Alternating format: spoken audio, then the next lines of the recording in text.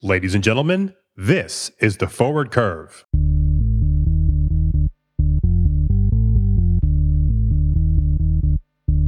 Hello and welcome to the Forward Curve, the weekly podcast covering the commodity markets and the global economy, brought to you by Gold Street Advisors, the independent research and advisory firm. In today's episode, we talk about the many real benefits of recycling metals. I'm Christian Klavedetcher, and joining me is our chief analyst, Robin Barr. Hello, Robin. Take it away. Thanks, Christian. Our podcast discussions these past few weeks looked at the challenge in meeting rising metals demand, rising from the green transition. Primary supply is part of the answer, as well as substitution, as we heard last week, and more recycling. It is more than likely that all three will be required, if not essential, to meet a low carbon future. You know, I've been waiting for weeks for you to bring up recycling, Robin.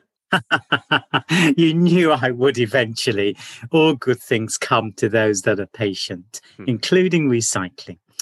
All the metals we talk about here on the Forward Curve, aluminum, copper, lead, zinc, nickel, and tin, and not forgetting the precious metals such as gold, silver, palladium, and platinum, can be recycled. In fact, recycled or scrap metals are already an important in manufacturing activities. I hasten to add that non-ferrous metals do not degrade or lose their chemical properties in the recycling process, which allows them to be recycled an infinite number of times. Manufacturing products from recycled aluminum, for example, saves up to 95%, yes, 95% of the energy needed to manufacture the same products from virgin materials. So why wouldn't you? So what's the current metals recycling landscape? Okay, so nickel and lead, these are two metals where the proportion of scrap or recycled metal in their production is currently over 50%. In the case of copper and aluminum, it's around 25% and 33% respectively. Premium grade copper scrap can hold up to 95% of the value of the original primary metal itself. Zinc, another example, it's said the average road vehicle features 10 kilograms worth of zinc in galvanized steel body parts. US recyclers recover 85% to 95% of all aluminum in US automobiles. Okay, and what about precious metals? Yes, let's not forget about the precious metals, which are indispensable in today's industry. Apart from their important uses in final products such as semiconductors and LED and OLED televisions, they are also integral to many production processes. For example, as catalysts in the chemical or petrochemical industry. Auto catalysts in your gasoline or diesel car are very valuable because they contain platinum, palladium, and rhodium, and can be recycled to produce new auto catalysts. Indeed. So when one thinks of metal recycling, aluminum has to be the first one that comes to most people's minds. Yes, think of your Coca-Cola can, your beer can, and that's more likely to be aluminum because it's one of the most recyclable materials on the planet. And the International Aluminum Institute is campaigning to ensure end-of-life products are returned into the aluminum recycling loop, given the economic and environmental value of the metal in the global economy. For example, in 2019, recycled production exceeded 1/3, 33 million tons of total semi-manufactured products production. To put that in perspective, primary production accounted for 64 million tons.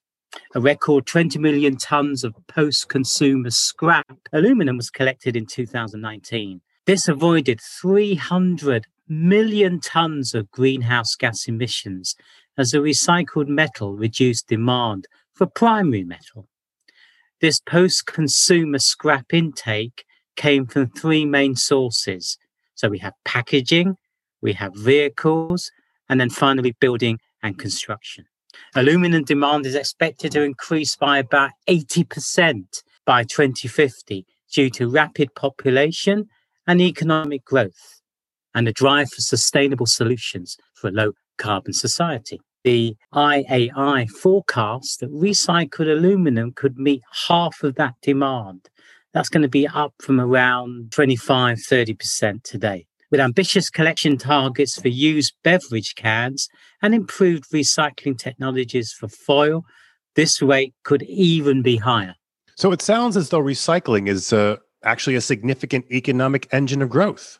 Definitely is. And ISRI, the US Institute of Scrap Recycling Industries, would strongly agree. They say the US scrap recycling industry is a major economic engine, powerful enough to create around about 532,000 jobs and generate almost $13 billion in tax revenues for governments across the US, all while helping to protect the Earth's air, water, and land for future generations. In fact, the total economic activity generated by scrap recycling in the US is nearly $110 billion.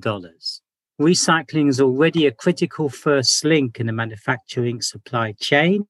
Recycled metal and other commodity-grade materials feed critical US manufacturing operations such as transportation, infrastructure, manufactured goods, electronics, healthcare, and personal supplies, and other priority needs for today's world.